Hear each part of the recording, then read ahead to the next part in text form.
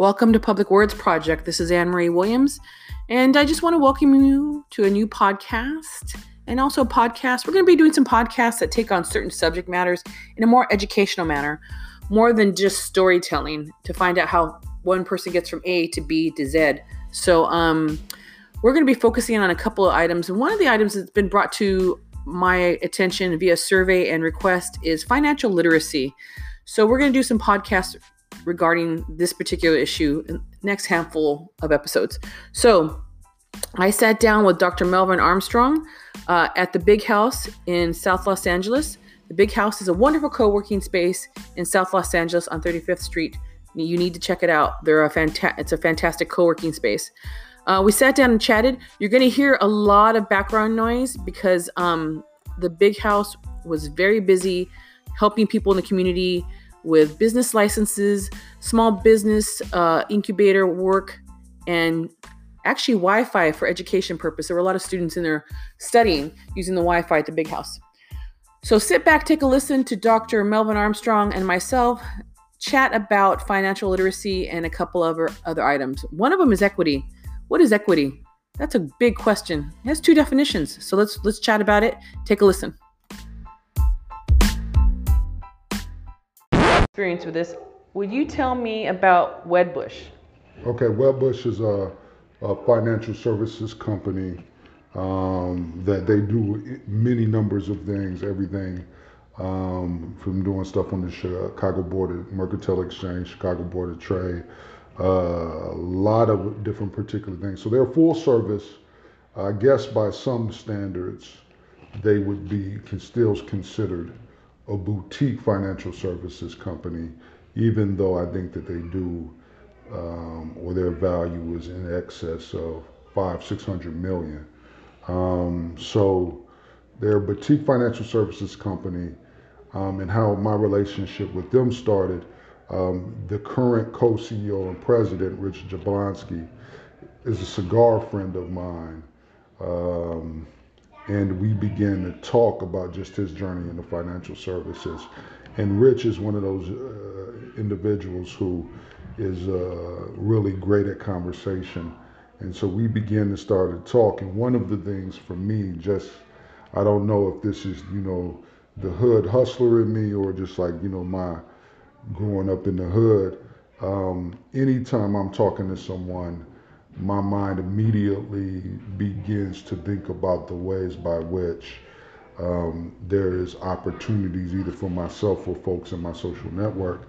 And so me and Rich were basically talking about the ways that one becomes part of the financial service sector. Mm-hmm. And I asked him how many people of color can kind of take the path, or were able to take the path that he was able to take, from becoming an accountant to being a person who's really had an outstanding career in the financial service sector. And so that was my introduction to Wedbush as the company.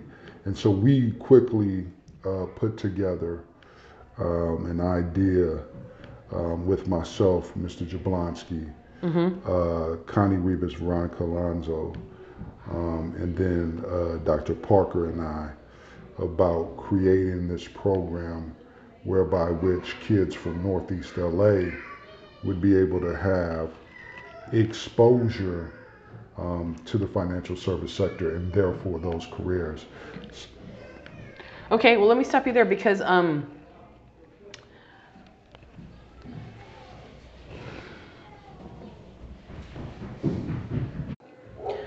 I appreciate what you just shared with me, so I'm going to make it just a little simpler because that's the kind of gal I am. So, you had this conversation with your colleague. You brought in Wedbush. Now, tell me what you do with Wedbush, and tell me about the program you have with Wedbush. Well, I mean, and where it is. I think that the thing is what we do is.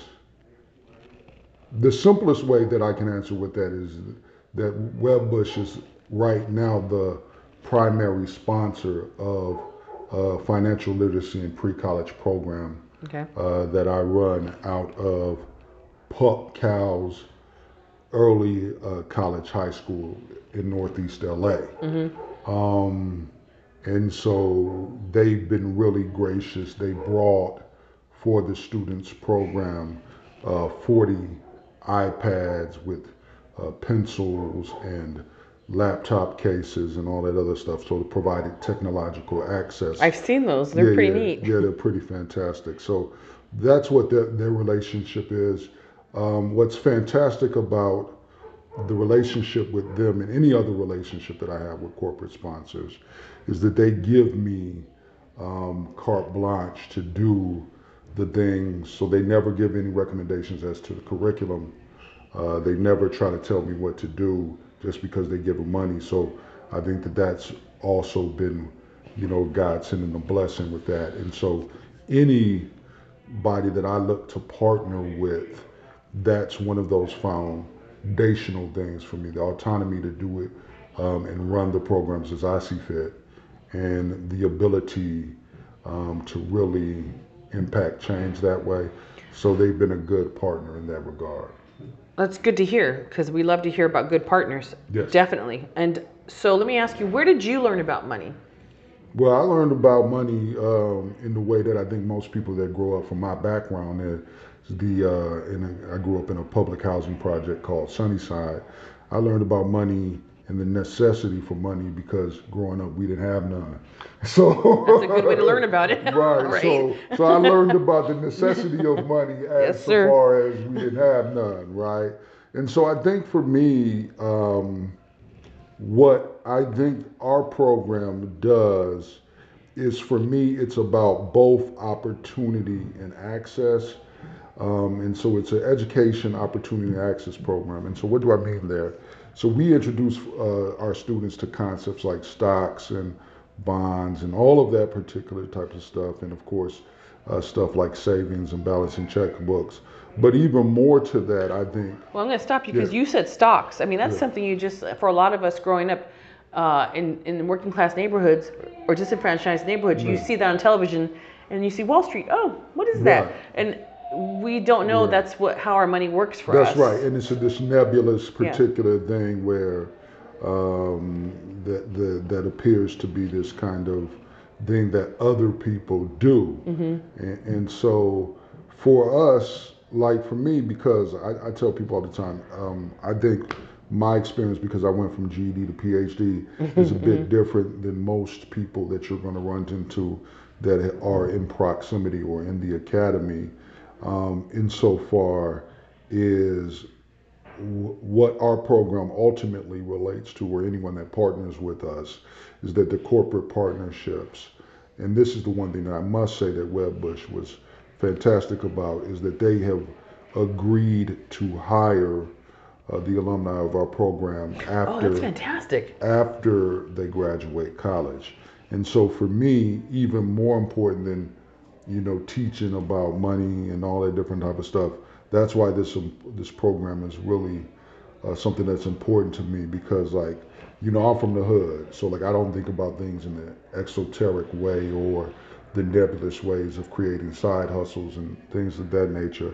I think about stuff that, this program is only worthwhile if that I can take my connections with the president of a company, and that we can leverage that in the same way that other folks can leverage it.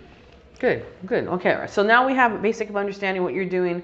So we're going to break it down into some simpler questions, and then we're going to get into the overall theme of this particular podcast, because we have a specific subject, and that is equity, but we'll get to that. So what is financial literacy? Okay. I think financial literacy, the simplest way is to understand the ways by which money moves, operates, and it's very similar to politics. Politics. Being a poli-sci major undergrad and doing political theory in grad school, politics is often said simply as who gets what, when, where, and how. Right. Okay. And so for me, financial literacy is analogous to that, insofar as understanding who gets the money, who got the money, why they had the money, and getting to understand the access to it. I also want to say that one of the big things for me isn't just kind of like, this thing about get money, money, money, money. I think one of the things that we talk about in terms of what we do of literacy and access is also for you to get proximal stuff. Like I think the last time we talked here on this wonderful podcast that you have, and thanks for having me back again, sister, is one of the things that I said, and my life has born to be true out of this sometimes, is that you don't necessarily need to have $1 million to do something. Sometimes you just need to have access to it. The And proximity, so right? proximity to it. And so that's one of the things that we also talk about. I think that's a big component I want to stress that makes us different than the things that I try to do, and that the people I partner with and the companies that I partner with try to do. Because I think a lot of times if you grew up in the hood like I did or whatever, that you have this whole idea. And I remember being younger, and I'll never forget this conversation that I had with a brother, Derek Helm, who was actually the one of the brothers, him, Mario, Willie Boyd, who ran the therapeutic foster home that I was in. And I told him, I'll never forget this. I was 14, and I told him, my goal is to be rich, just like most hood kids, whatever. And he said, Melvin, why do you want to be rich? Because knowing him, and he knew me and kind of knew where my heart was. He said, well, why do you want to be rich? And I was like, well, my goal in life is not to be rich for just to have money. I was like, I want to help people.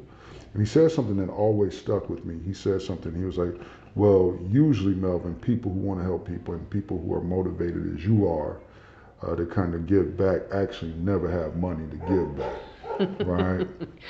And so Sounds like my always, life, well, right? yeah, no, right. And so that stuck with me. And so I think that one of the things I think in financial literacy or this access and proximity that I'm really about is kind of demythifying notions, is because for me, going in undergrad and grad school, I was always going to do I was going to be a corporate lawyer and be a lobbyist. Right. And I talked to you about that last time where Robert Sykes was just like, yeah, when you dance with the devil don't change, but you do. Yeah. And so the last thing that I want to say to that is that, so for me also financial literacy is also about teaching folks who may not come from money in ways in which to get proximal to people who have money and get access to that. Because there's a way in which, I just recently, and I'm in the process now of doing work and reaching out and breaking bread with the richest African American. Like a dude that's worth like $6 billion. It don't take too much to figure out who that is. But for me, that is a very powerful thing. Yes, sir. To be able to have access and proximity like that. Well, if you want to eat, you need to be near the kitchen, right? That's dope.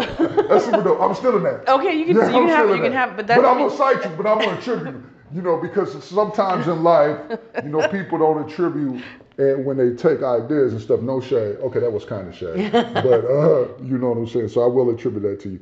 That's super dope. Right, you're right. If you want to eat, you got to be near the kitchen. And then I'm gonna cut myself off because I was about to say something real greasy and untoward. No, we're gonna leave it there.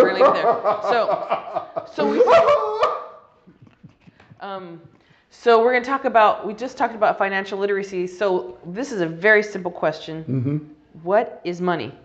What is money? I think the best way I can say the money or the necessity of money is one of our students in the program said, money is not the most important thing in life, but it's something that is necessary to life. It's a life necessity. So for me, I think what money is basically the ability or kind of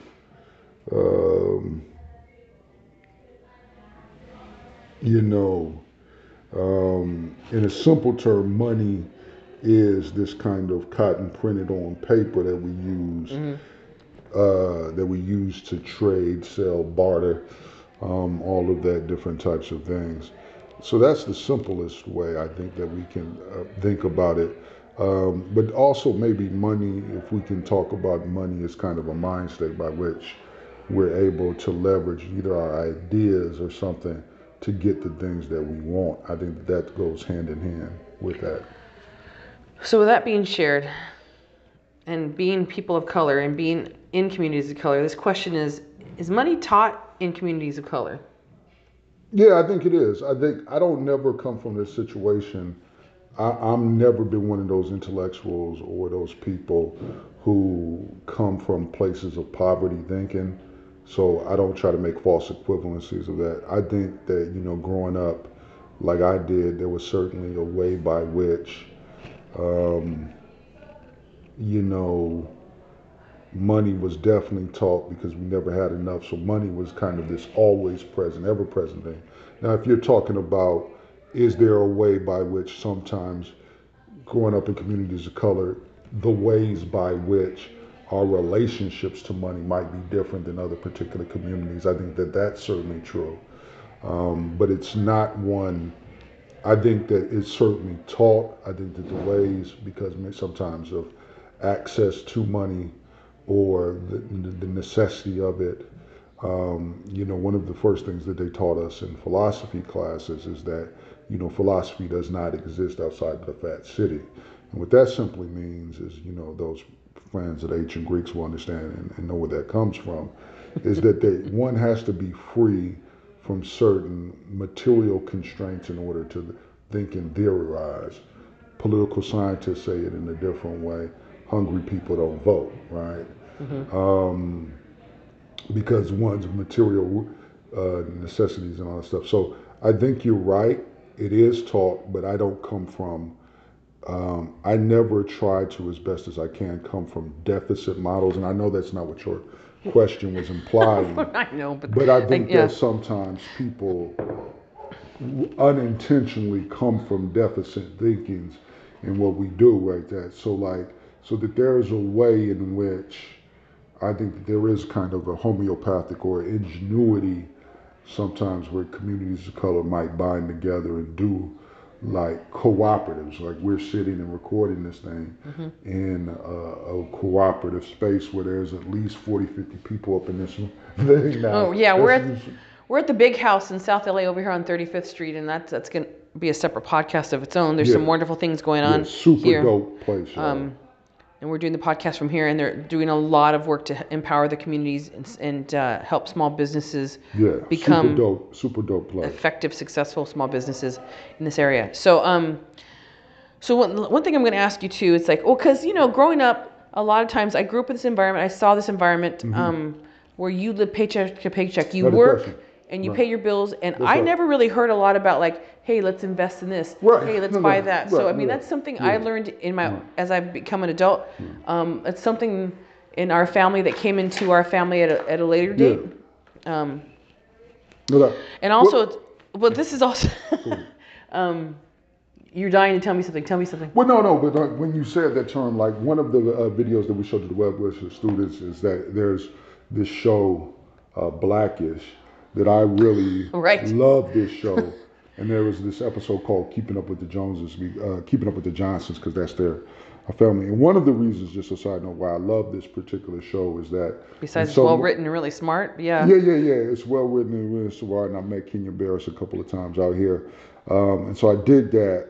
But it's also, in some ways, it's aspirational, right? Because kind of the monotony or kind of the whole middle class things for someone who comes from the background that I come from, there's a way in which kind of the mundaneness of middle classness is kind of something that is so interesting to me. But on this episode, the character played by Dre, which is played by Anthony Anderson, is having a conversation with his father in the show, Lawrence Fishburne's character who goes by the name of Pops.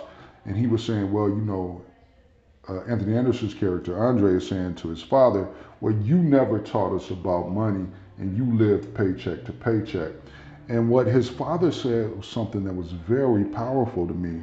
He was like, there's nothing wrong with me or with us back then living paycheck to paycheck. He was like, because what that means, at least you were getting a check and had another check to look forward to, right? And so I think you're right. And so for me, that's powerful because I grew up in a family that very much did that as well, right? And so you're certainly right, and I think those people are saying when you come from that particular environment, one thinking about savings or stocks, and if you got to decide which bills or things to pay, one can't necessarily, generally speaking, think about stocks or savings and investments and all that other stuff. So I knew about savings. Yeah. And like growing up, and like, I'm a woman of color, so I have a point of view or perspective that may be different from yours. But right. like, I didn't know money could work for me until I got into my 30s. Okay. Right. And what I was taught is you work and you save. That was it. Right. I don't know who taught me that. I don't know if it came from my family or my environment, but when I got into college, I got out of college and I started hanging out with different types of people, and they were talking about stocks and investments and making your money work for you. I was like, huh? Right. So I found it fascinating, and then I was in a group of friends that taught me these things by environmental shares. So, so this leads into my next question: is one gender better at money than the other? Yeah, I don't know what that means. That's a very good answer. Yeah, I just don't know what that means. Like, are men better at money or are women better at money? No, I'm not even trying to be difficult. I just don't. Let's talk this out. Is there something that I don't know what that means. Because from a sociological point of view or traditional point of view, or maybe even it's a sexist point of view, men have been, it's been alluded that men are better with money than women. But then again, I've turned around and seen some very wealthy women. So I just wanted to put that out there because as I'm asking you this question, we're talking about it, I don't think it's a gender thing, but I think we've been led to think that it is a gender thing. It goes back to math and STEM and most bankers are men. Let me put it this way. I think, and I just know in my personal life. No, that's fine. My situation this is all I can speak from is this. I feel like I'm one of the smartest folks you're going to run into. Like, I feel like that's the case. Okay. However, in general, I feel like women are far smarter than men, right? And so for me, there's a reason I liked you. Right, yeah. So I think that for me, I always think it's a situation of the reason by which women may not be doing X, Y, whatever that X, Y, and Z is, certainly does not come from an innate inability to do it. Because I just find women to be quite frankly more intelligent than most dudes you meet. Well, let me present this to you. So right now there's a trend going on in our communities where women and senior citizen women are living and ending their lives or their golden years in poverty. Okay? Because and so you take a husband and a wife, right, and then they get divorced, or they're together. Okay. So what's happening? There's a trend now that's happening that women are ending in poverty because they will keep giving money to the children, keep caretaking. Right. So is that, this may not fit this conversation, but is that something that is a lack of information about money, or is it compassion? Is it family? I mean, why is it that women are ending with their twilight years in poverty and the men are not? There's this, but that's just one study. No, I think that right. So I think that if there seems to be a multiple strands of particular things that are in your conversation or in that question or in that statement. And so one of the things that I think that simply is true about women in communities of color is I was talking to someone at the gym the other day, and this is one of the things, despite all that is what is said about, communities of color and all that stuff. I was telling a brother at the gym, as we were working out, I was just saying, man, how much I really love being a black man. And he was just talking about kind of all of the other things that go on in our society, all the different other stuff. But one of the things that I expressed to him is just kind of the brilliance of stuff like soul food, right? Just okay, you better get me there. Well, no, I'm gonna get you there. Okay. But so if you think about the brilliance of why something like soul food speaks to me to a certain just amazing intellectual acumen, is that you have communities or in Latin American communities. I know sometimes Mexican brothers and sisters. Menudo tripe, whatever. Oh, I know where Chris you're going. Rock. Yeah, got it. Chris Rock talked about it. He said, "You don't think." He's like, pig feet probably did not taste good the first time folks had them. Nope, but when nor you're... the pig egg sandwich, but Yeah. you season them up, you do all these particular things. So to me, what I'm saying to you is that there is an innate genius and just like an incredible intellectual acumen and virtuosity that can take stuff that other folks don't want, survive off of them, and actually, make do out of those things, right? So why am I saying that, and how does that relate to our conversation on money? So to me, if you have folks who were able to basically take stuff that, like if you go to the South now, they sell pig ears. But they did not originally sell pig ears like butchers used to get that away because they didn't know what to do with that shit. They started selling pig ears is because they knew black folks and other folks would actually made, do, and ate that stuff, right? So why am I saying that, and how does that relate to who can be better than money and all of that kind of stuff? I think that there is a situation by which, to be honest with you and myself and Mr. Jablonski and other folks, we had this conversation too. I think this is where exposure comes in. It's not an innate thing. Right. Today, what I always tell people is this.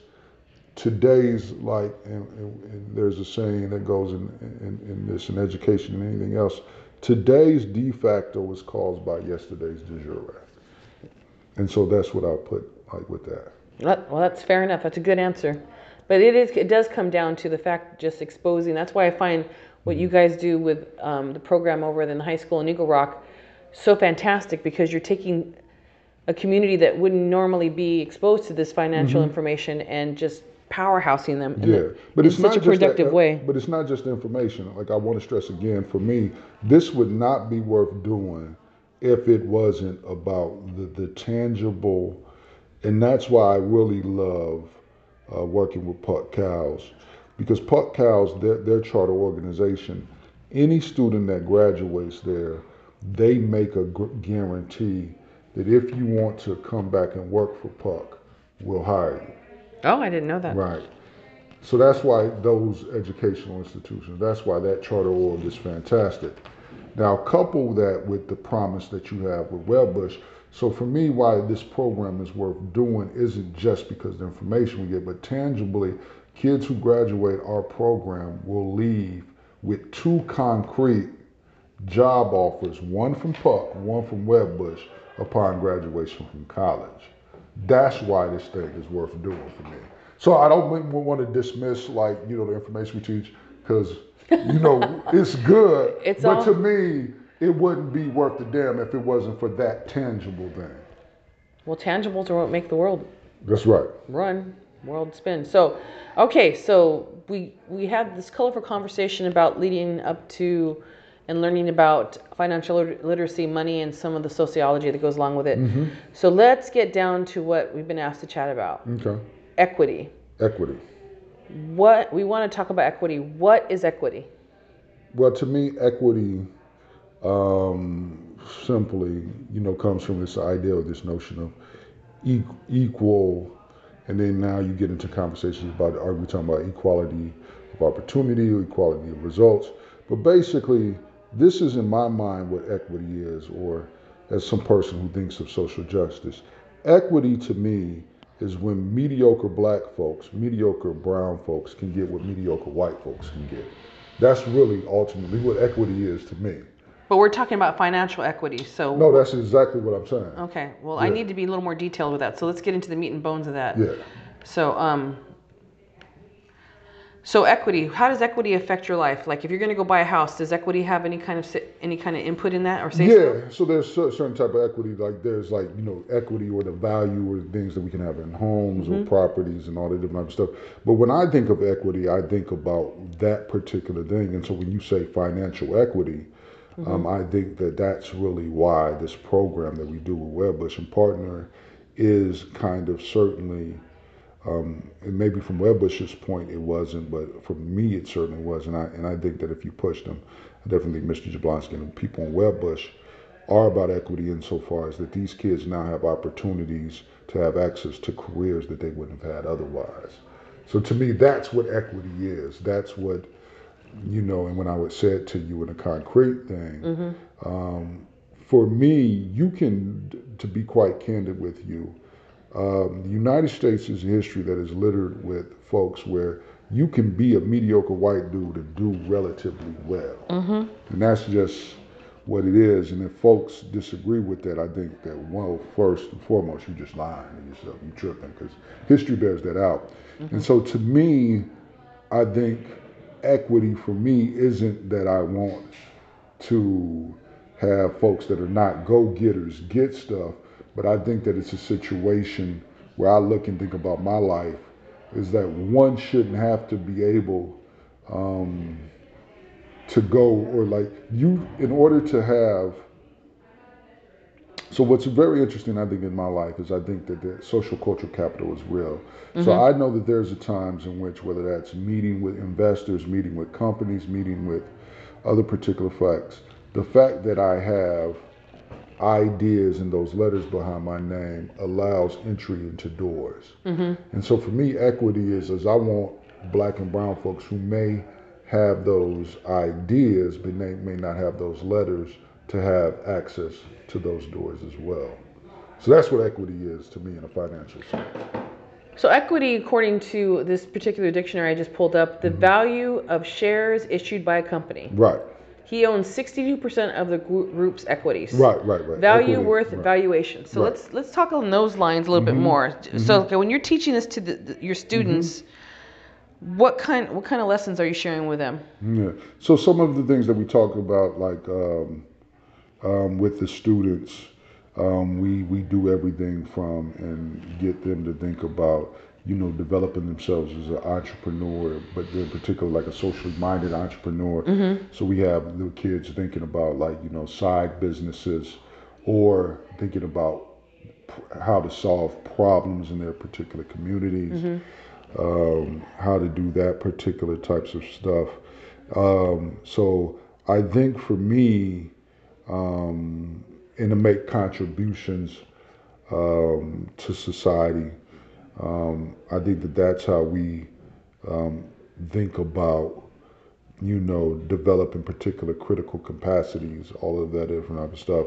So I think that that's for me. And we also really certainly teach a lot, and I think that you'll appreciate this, Sister Anne-Marie, a lot about the ability to develop those soft skills, or to get folks, the ability to have access and opportunities to networks that might be outside of your immediate neighborhood and stuff like that. Well, good. I think we got a nice organic definition of what equity is, and I appreciate your time and your input, and I appreciate you coming to the big house and chatting with me. Which is the first and I think the last time by which, well, not the last time I'll come to the big house, but I certainly think this is the first time in my life that I've looked forward to going to the big house. So to speak, right. Thank you to the Big House for lending us their space, and thank you, Dr. Armstrong, for making the time to come chat with me. Thank you very much, sister. I really appreciate it, and blessings to you. Thank you.